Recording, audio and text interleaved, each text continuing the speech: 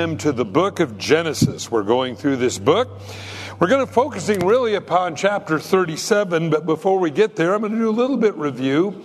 We haven't covered chapter 36 yet, but it deals with a lot of genealogies. But there's a couple things in there that's pretty important.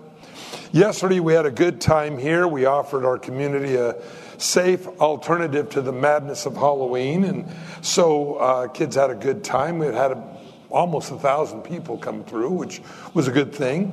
And so it's always a good thing to reach out to our community every way we can to protect them and to love them. And so I want to especially thank all of you that had a hand in that, and for all those that helped set things up and break things down. And so anyway, Lord bless you. Thank you very much for what you've done. Following the service this morning, we do have coffee and donuts for everybody, and we have some hot cider and all kinds of good stuff like that. So if you'd like to stay and have that, I think you'll enjoy it. If you have your Bible again, we're in Genesis chapter 37. But before we get there, we're going to look at a little bit of review. Let's pray. Father, as we go to your word this morning, we ask you now that your Holy Spirit would come now and teach us in a very special way, that we would remember what we learn, and God, that we can apply it to what we are faced with every day in this life we live. And so we ask you now that you would speak to us and encourage us in Jesus' name. Amen. Genesis chapter 34, God told Jacob, "Get up, leave the house of Laban, your father-in-law, and go to Bethel." So he packs up, loads up the truck, on his way to Bethel. But instead of going to Bethel, he makes a left turn and goes to Shechem, where God didn't tell him to go. This is where his sons, because of a rape of his daughter, killed all the men in the city.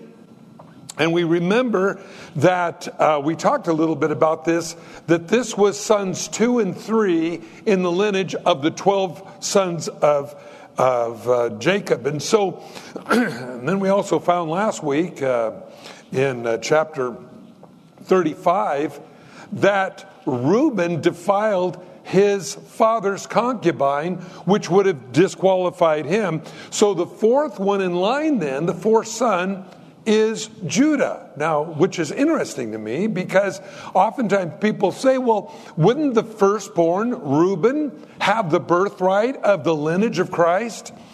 But you see, they forfeited that. We find that Simeon and Levi, sons 2 and 3, killed an entire town, all the males. Then we find Reuben, number 1, defiled his father's concubine. So it goes to number 4, Judah, which Jesus is the Lion of the tribe of Judah. Now when we come into verse 1 of chapter 36, we find the genealogy of Esau. Now I'm going to not read all this because it doesn't, I want you to read it on your own. But there's a couple of verses here that I think are important. And that is verse 2 of 36. Esau took wives from the daughters of Canaan. Adah, the daughter of Elon, the Hittite, and Hamelah, the daughter of Anna, the daughter of Zebon the Hivite. Now you say, what's that all about? Interesting, we find this marriage to these two women mentioned back in chapter 26.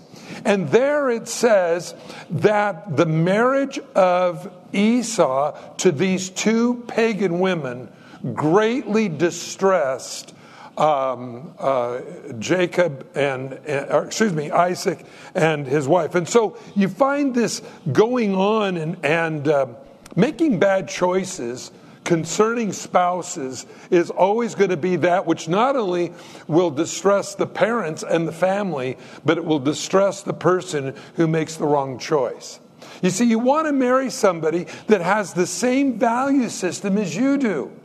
The idea, well, I'm going to marry him and then I'm going to change him, and it's really called missionary dating, date him, dunk him, and drop him. That doesn't work. Really, we have to go back to what is your value. The Bible says, can two walk in together unless they're both in agreement?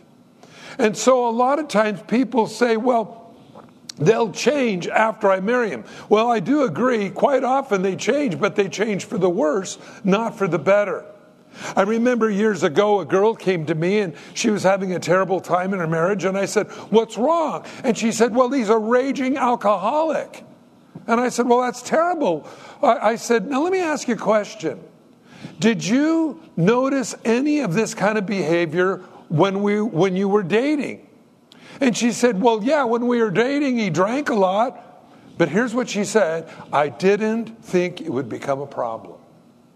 You see, what is manifested in the courtship will become accelerated in the marriage. And so this is one of the reasons why I believe that the bad choices that Esau made so grieved his mother and father. In fact, I'm just going to read that verse to you because it's so pronounced because it says, and I'll just read it to you, and they were a grief to the mind of Isaac and Rebekah. So not just the dad, but the mom as well were both grieved by the poor choices that Esau had made.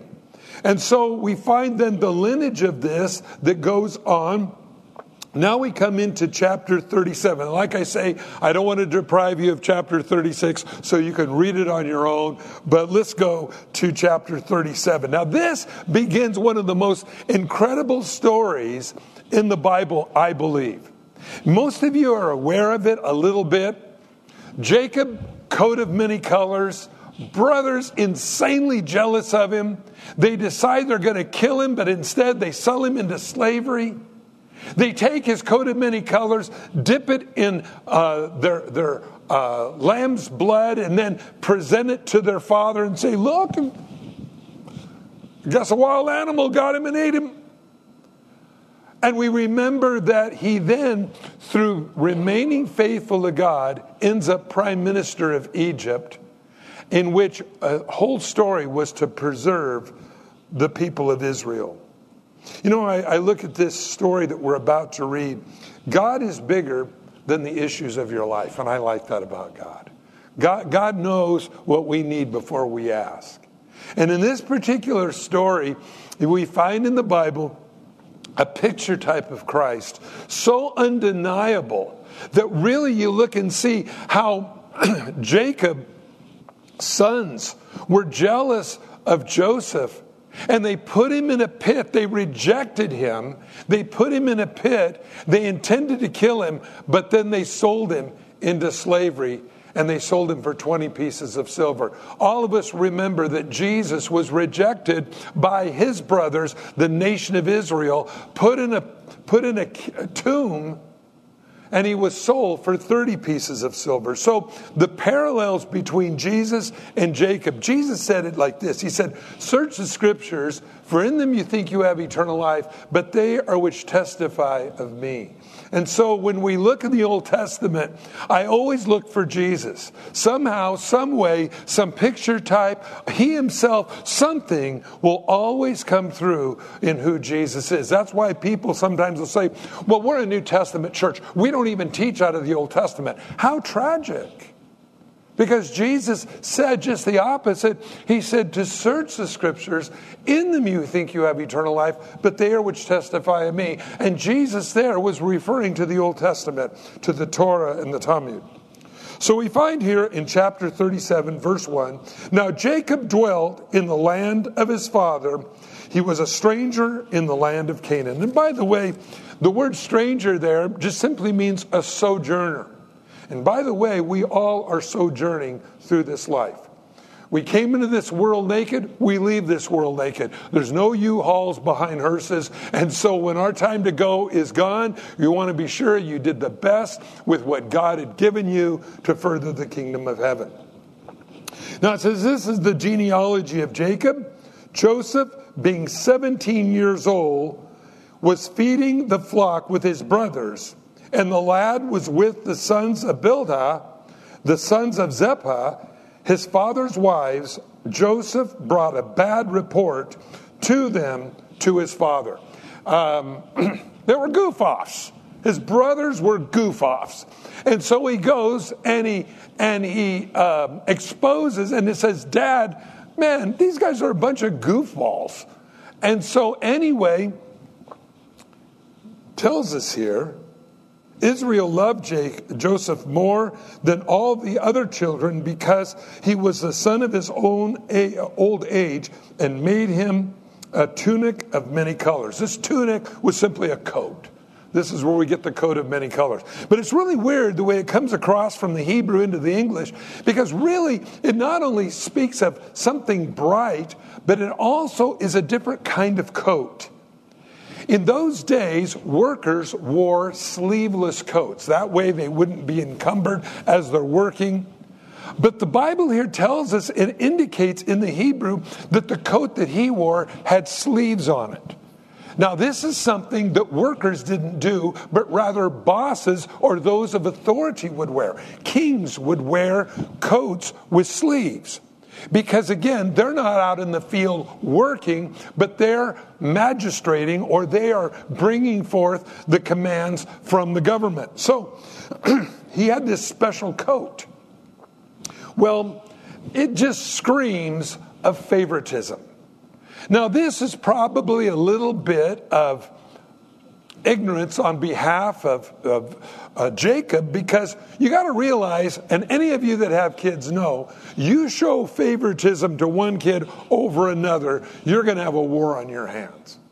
When I was a child, I remember my mom would give us a candy bar, me and my sister. And she says, now you cut it in two and give your sister half. Well, of course, I was always going to cut the bigger half for me and the smaller half for her. No. Mom and Dad figured a way around that one. Okay, Mike, you cut the candy bar in two and let your sister choose which half she wants. You can bet I had that down to a gnat's hair. But see, the thing is that you show favoritism, jealousy comes up. That's why moms and dads, you want to be real careful. I know sometimes in the course of a lifetime we can get attached more to maybe one of our children over another, but nevertheless you must never let them see that, because down the road it'll cause problems. And I really believe that, again, we want to be fair with our kids. Well, Jacob loved Rachel, and Rachel's son, her first son, was Joseph. And so not only was he Joseph a son of his old age, but also of his favorite wife. That's the one he wanted. He didn't want all the other women he got. He just wanted Rachel. But what happened was, on wedding night, after he worked for 7 years for Rachel's hand in marriage, in the morning he woke up. Now, I don't know what kind of parties they had going on, and I don't know what kind of lighting they had, but he didn't realize he got the ugly duckling sister in the morning. He pulls back, whoa, what's this? Ugly duckling sister. He's mad. He goes down to Laban and said, Laban, I worked for you for 7 years for the hand of the girl that you promised me, your daughter. And instead you give me Leah. She's ugly. And he goes, you're not country. It's customary. The older daughter gets married first. So that's why you got her. And so if you work for me another 7 years, I'll give you the other one. Wow. Now all of a sudden he's got 2 wives. He didn't want 2 wives. He only wanted 1. But he got 2. Well, then comes the time of having kids. Leah, on the other hand, was starting to have a lot of kids. Jacob was having relationships with her, and she started having a lot of kids. Rachel couldn't have kids. Something was wrong. So she goes to Jacob and says, here, take my handmaiden, have babies with her. Okay, things all of a sudden kind of go off the rails here a little bit. So now he's having kids with another woman. And when Leah sees it, she says, well, if you're going to do that with her, your handmaiding, he can help. So now he's servicing 4 women. This is kind of X-rated stuff. Then we read about last week that Reuben defiles his father's concubine. Now, I don't know if this was the same one of the 4 or one of the 2, the handmaidens, or whether this is another whole player. I don't know. He ends up with 12 sons, the 12 sons of Israel, the 12 patriarchs. Now, one reason I say this is this reason. God in his goodness knows we are failures by nature. We have an old sin nature that breaks down. We want to do right, but we don't do right. What I want to do, Paul says in the New Testament, I don't do, and what I don't want to do is the things I do. Oh, wretched man that I am, who will save me from this death? You ever notice that? We have a desire to do what's right. And you know, one of the things that happen, I believe, when we're a Christian, when we become born again, when you become born again, you don't do everything right. How many people know that? Amen? Amen. Okay, we know that. But there's a desire in our hearts to do what's right. I got a really unique phone call onto Every Man and Answer this past week. And a person calls in and says, I was on vacation. I was on a motorcycle vacation, and I came to a town, I believe it was in New Mexico, and this guy come up to me and tapped me on the shoulder and asked if I would pray for him. Now, by the way, friends, I believe we radiate much more of Jesus than we think, okay? And said, would you pray for me? Now, this guy had been drinking. He was what we would call a homeless, or in the old vernacular, a bum. And tapped him on the shoulder and said, would you pray for me? And so he did. And he began to share Jesus with him. And he said, does drinking bother you? And he said, yes. He said, I accepted Christ, but when I drink, it bothers me. Well, that's the Holy Spirit in him. He knew what he was doing was wrong. The Holy Spirit was convicting him. He really didn't want to do it, but he's hooked up. And so thus is the thing. He prayed for him and couldn't find him again. He tried to locate him. The point is this. Before we're saved, we do what we want to do. We don't care who we offend, what we offend. I want it. I'm doing it. End of message. But when we become born again, God puts his Spirit inside of us. And now there's a conscience. And though we may not always do what we know God wants us to do, the longing of our soul is to be about our Father's business. That's what we want to do. God, I'm sorry I fall down and skin my nose. And you know, so many Christians have, and people in the world that are not Christians say, well, I'd be a Christian, but I'm afraid I'll fail. First of all, let me tell you, you will. But that doesn't mean you don't be a Christian, because 1 John says, if we sin, we have an advocate with the Father, which is Christ Jesus. In other words, we have a lawyer that'll plead our case for us being rascals before our Father in heaven. That's good news. You need that. Because first of all, what that does, God forgives our sin, but second of all, he removes the guilt. Guilt will paralyze you from moving ahead. If you're a Christian here today, you're living in the sins of your past. Your guilt is killing you. Look at what I didn't do right. And by the way, that's why David said his promises are new every morning. We study the life of King David. We'll get to him eventually here as we're going through the Bible. And you're going to find that David was far from what we would call a righteous man. The whole thing with Bathsheba and her husband and getting the war super hot, putting her husband in the front line so he could get killed, so he could cover for a pregnancy where he messed around with his wife. I mean, this guy was all over the road. But when confronted, he knew what he did was wrong and he was sorry. Oftentimes in our lives, we put a level on ourselves that really only Christ could ever be. Well, a real Christian doesn't do that. You're right, they don't. That's why my faith is in him. Because he's the one that's going to make the difference in my life.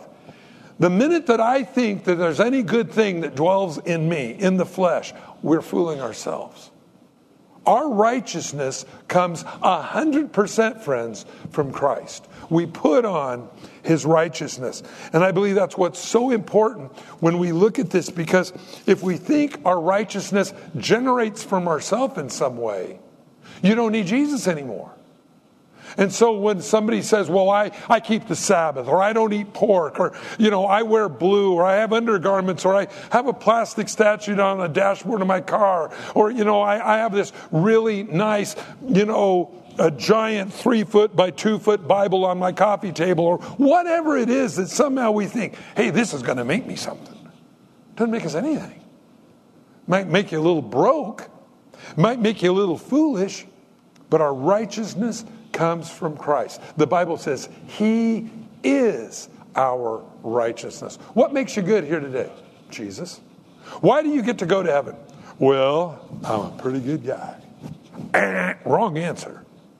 The reason you and me get to go to heaven is because He's righteous and we have put on His righteousness, and that righteousness from Jesus has now transformed us from death unto life. It's like a corpse laying in a coffin. And you prop him up, and you get the coat of righteousness, and you wrap it around him, and all of a sudden he comes back to life again, and he gets up out of the casket, and now he's walking around, and people are going, that's amazing. But the minute you take that coat off of him, he goes limp and goes dead. Your righteousness, my righteousness, is what causes us to be alive. And it's not something we generate in ourselves. It is not something religion does. Religion is a weird thing, because religion appeals to the flesh. Now, Jesus Christ, His righteousness appeals to our spirit. But religion appeals to the flesh. Look what I did. I crossed all the I's. I dotted the T's. I don't worship on this day. I worship on this day. I don't eat this, but I eat this. All these different things. Look how good I am. And God goes, all your righteousness is filthy rags. Wow. I mean, that's pretty stark. That's a pretty harsh comment God makes. But that's what it says. Our righteousness comes from Him. And so we find here, as we continue looking at Genesis chapter 37, Joseph was 17 years old. A lot of chiding within the home. A lot of civil rivalries going on. And Jacob comes along now and gives Joseph a coat of many colors. He's a somebody. But now what has happened is jealousy arises within the other brothers.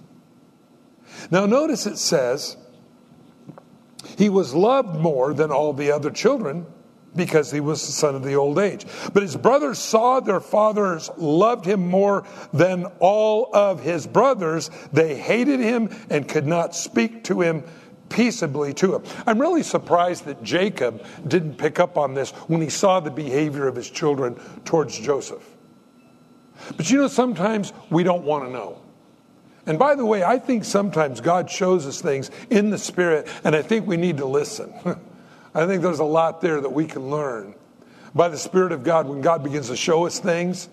And I've talked to people before about this, whether it be in dating or whether it be in business or whatever. And they'll say, it's really funny, Mike. They're a Christian. I just had a really bad feeling about this. I said, well, why didn't you act upon it? Well, I just didn't think it was going to come to anything. No, I believe, friends, if you get an unction from the Holy Spirit, listen. If you're dating and you see something that doesn't look right, listen. Because again, God wants us to have His peace. Not pieces. He wants us to have His peace. My peace, Jesus, I give unto you. Not as the world gives, but the way I give it to you. Why? Because His peace settles your heart. Unfortunately, today, we don't listen. And see, this is one of the things that I've always shared with everyone, is learning to hear God's voice. People have said to me, why was God such a God of miracles in the Bible and not today? Oh, no. God's still in the miracle working business. It's just that we haven't tuned our ears, our eyes to His frequency to see the miracles. Isn't it weird? I often think about television. Television is a weird thing. that right now in this room there are pictures and images and commercials flying through this room. And you'd say, no, it's impossible. But if you had a TV set, you could pick up the local television stations and watch the news or something else, because you have a receiver that picks up that message that you can't in yourself hear. I believe it's the same way it is with Christianity. I believe when we become born again, God takes his little receiver and sticks it into our heart and says, now you're going to be listening to me. And we do. And I believe that when we start seeing things and hearing things that are out of the ordinary, look for God's voice. All the way through the Bible, again, and I can't share this with you enough, because we as Christians must, and I believe in the days to come, friends, I don't know how nutsy this world is going to get. Maybe this week. I don't know how many people of you have heard that Walmart pulled all their guns and all their ammunition off their shelves because they're fearful of unrest this coming week. Scary stuff. And when you stop to think about that for a minute, we need to be tuned into God to learn how to hear him. How did Moses, as an example, hear God's voice? I think it's really interesting. He's out in the wilderness, and he saw a burning bush, and he noticed it didn't consume itself. And so after he watched it for a while, and it didn't burn up like it should, I'm going to go check that out. Goes over there, he gets close to the bush, and all of a sudden a voice comes out of the burning bush. Take off your shoes. Really? When you see something that isn't normal, look for God. It's strange to me, as I study through the Bible, God works in abnormalities. It's weird. It's like there's the world that the world lives in, and then there's the world that Christians live in, and we see things different because the Holy Spirit has put that receiver into our heart to hear his voice, to say, hey, notice that isn't normal. You're in a store and you look it over and you're just going about your daily business, and all of a sudden there's a person over in the corner of the store crying. Why did you notice that? Why did you see that? Why was that something that caught your attention? I believe it's God speaking. Say, hey, why don't you go over and say, hey, what's going on? Can I help you? See, because this is how God works. We always want to believe that God is the God of miracles in the Bible, but we don't realize that God wants to do miracles for you and me today. And when you see something that doesn't make sense, this is God saying, hey, look over here. I remember I used to go witnessing in Las Vegas with a group of Christian friends of mine from a church down in Las Vegas. And I remember we'd get together and we would pray. And have you ever been to Las Vegas on the Strip, pre-COVID days? I mean, it's just like millions of people just jammed in the street. It's crazy time. And we'd get in a circle and we'd pray and say, okay, Lord, there's a lot of lost people out here. There's too many people out here for us individually to reach, so you show us who you want us to talk to. And we would pray.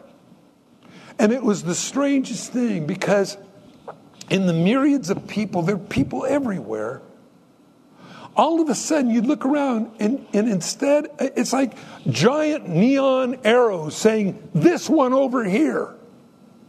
And I remember I saw this guy, and he was sitting on a bus bench, waiting, and he had his hands in his face, and his elbows were resting on his knees.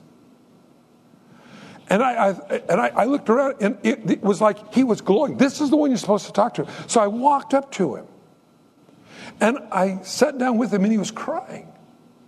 And I said, what's wrong? And he goes, everybody's out here, and they think they're having a good time, and I'm miserable inside. And I just smile, and I go, God, you're good. You know right where you want us, right when you want us to be there. And so I sat down alongside the guy, and I shared the gospel with him, and he accepted the Lord. The tears went away. And out of the myriads, literally probably 50, 60,000 people that are on the Strip, Here was a guy that God singled out for us.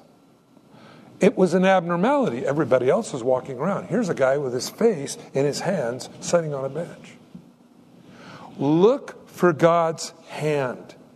I'm amazed that Jacob did not see the jealousy within his brothers towards Joseph. Verse 5. Now Joseph had dreamed a dream, and he told it to his brothers, and they hated him even more. So he said to them, please hear this dream which I have dreamed.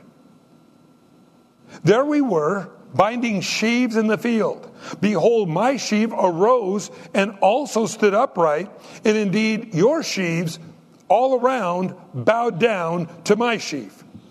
Oh, this probably really warmed his brothers' hearts. Hey, look, we're all out binding stuff up, and mine got real big, and all yours bowed down to me. Now, they already hated him. And then he says this. Kind of sometimes, I think God can tell us things, but I think sometimes they're for you. And so he said this, and it really antagonized his brothers. And his brothers said, shall you indeed reign over us? Or shall you indeed have dominion over us? So they hated him even more for his dreams and his words. Then he dreamed still another dream, told it to his brothers and said, look, I have dreamed another dream. And this time the sun, the moon, the 11 stars bowed down to me. And so it was told his father and his brothers, and his father rebuked him and said to him, what is this dream that you have dreamed? Shall I, your mother, your brothers indeed come and bow down to earth before you? And his brothers envied him, but his father kept the matters in his mind. You know, this is exactly what was going to happen. Because you remember, as we'll read on here, I don't want to get too far ahead of the story, but his brothers wanted to kill him. But instead they sold him into slavery, and he sold him to a bunch of people going down to a swap meet in Cairo. This is my paraphrase. Potiphar, this guy in the king's court, buys him and makes him ruler over all of his goods. Then, I guess Joseph was probably one hunky stud, because Potiphar's wife makes a move on him. And he runs out of the house. She screams rape. Joseph finds himself in jail. Now, one of the things about Joseph you're going to find who's like a Christ type, you never find one place anywhere where he denied his faith, and you never find anywhere in the Bible where he complained. I sometimes think I'm a really good complainer, because I can complain about things that I shouldn't complain about.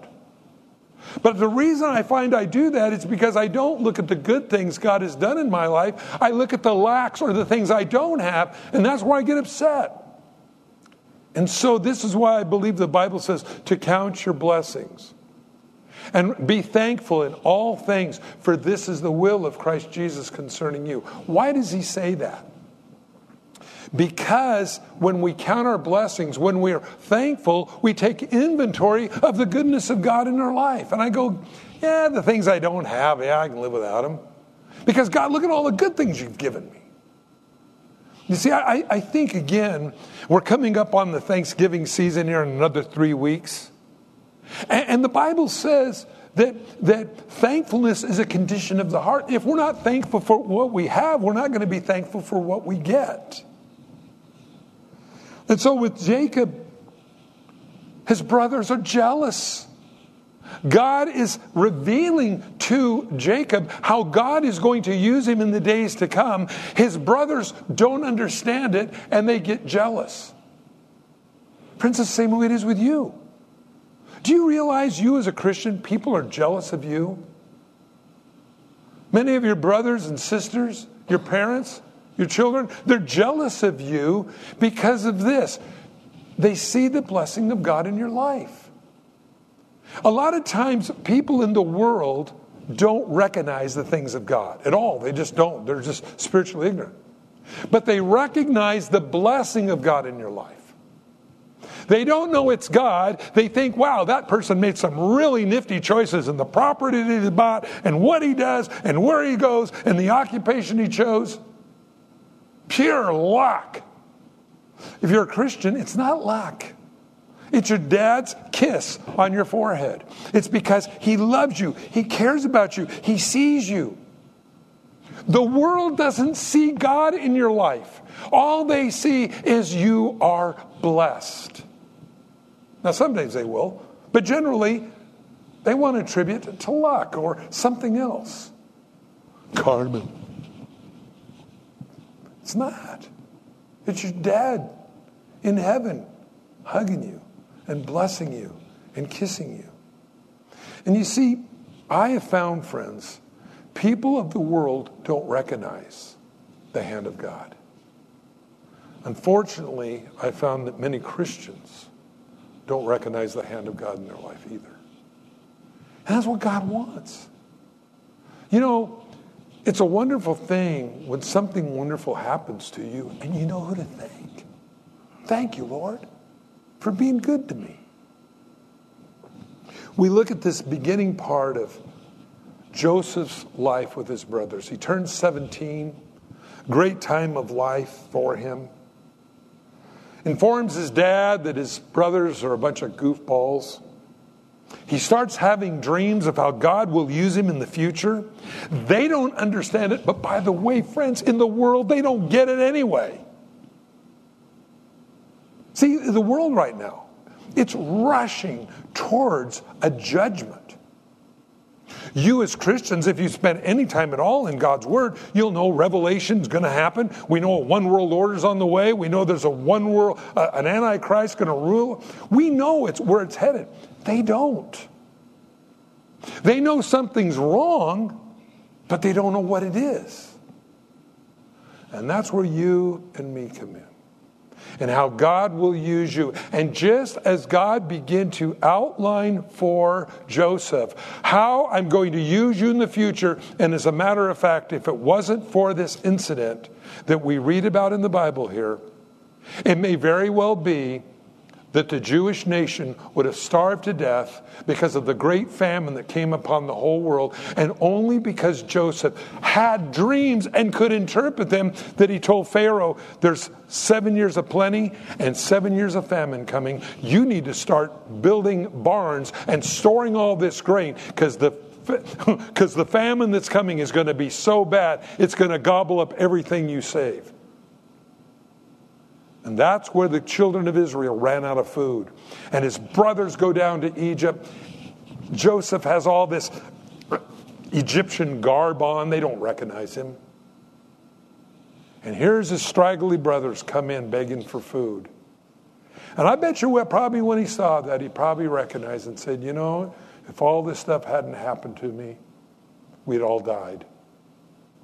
The hand of God is so important. This morning, maybe you spend most of your time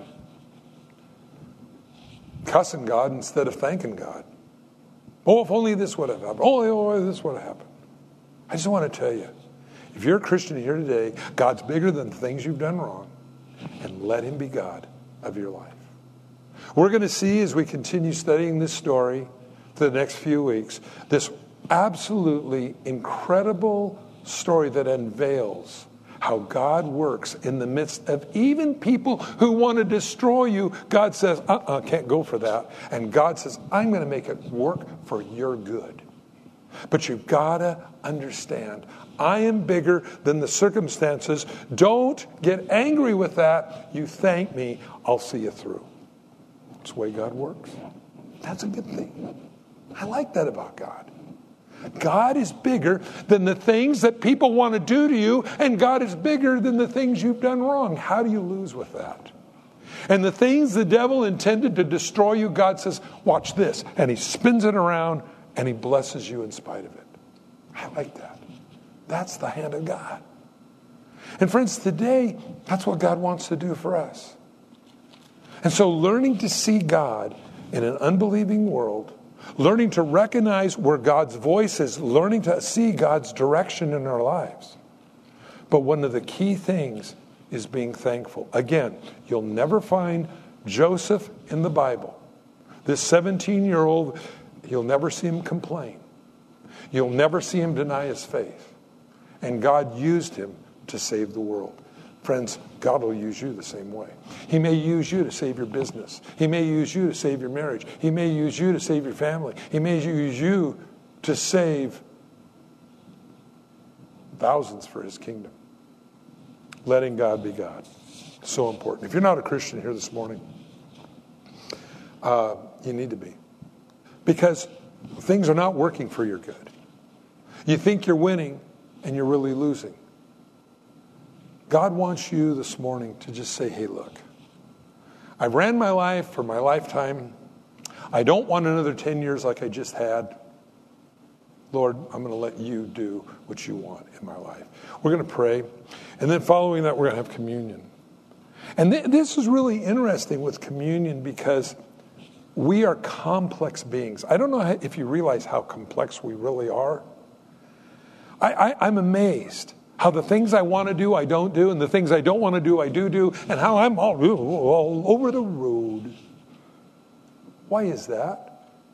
We're complex.